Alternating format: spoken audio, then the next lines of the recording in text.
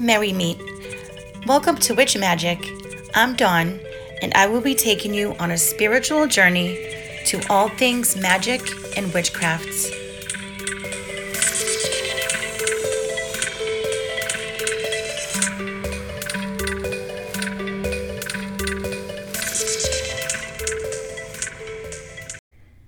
Hello everyone. Welcome back to another episode of Witch Magic.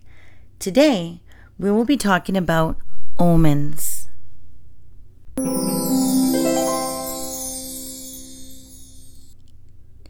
First, I just want to say that I am starting to see signs of fall. I don't know about you guys, but I'm excited. Not only do they have Halloween stuff coming out, but they have pumpkin spice goodies coming out. I am known among my friends and family as being the pumpkin spice girl. A lot of people tag me when they come across anything pumpkin. I just love it so much. In fact, when we went food shopping last week, I noticed that they had pumpkin bagels. I squealed with delight as I placed them in our shopping cart. Oh my gosh, Chris was dying laughing because I was just so excited. On our way back from our trip last weekend, we went to Cedar Point. We love roller coasters. Anyway, we stopped at a Dunkin' Donuts for breakfast, and I was thrilled that they had pumpkin items. Who else is excited for pumpkin season? Oh my gosh, I just love it. So anyway, let's get on with our discussion about omens.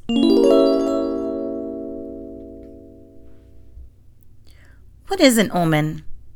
An omen is a sign of something to come. In other words, you might see, hear, or even dream of some type of event or indication that something will happen.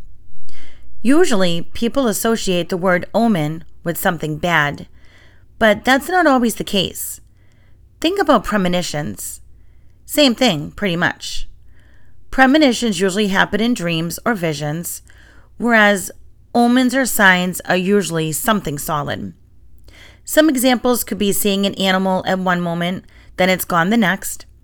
Did you really see the animal? What did it mean?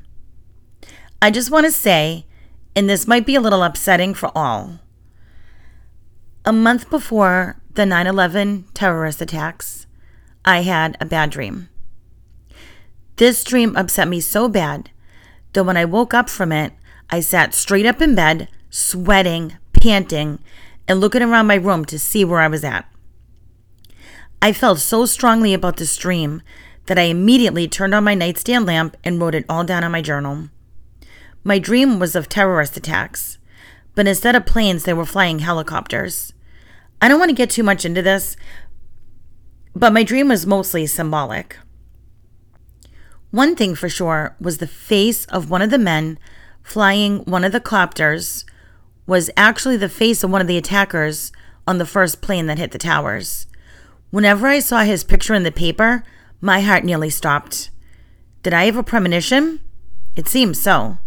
But what could I have done about it? At the time, I didn't know what my dream meant. I'm glad I wrote it all down because after the attacks happened, once I was able to unglue my eyes from the news on TV, I looked at what I wrote in my journal, and I could not believe the symbols that was similar to what happened. Anyway, if you sense that you were seeing an omen or premonition, you can ask for guidance. Talk to your cards or other form of divination. Or you can ask your guides to give you answers through meditation or a dream. Remember, there are herbs and crystals that can help you with any of these processes. Here are some examples of what could be viewed as an omen. Butterflies can have different meanings.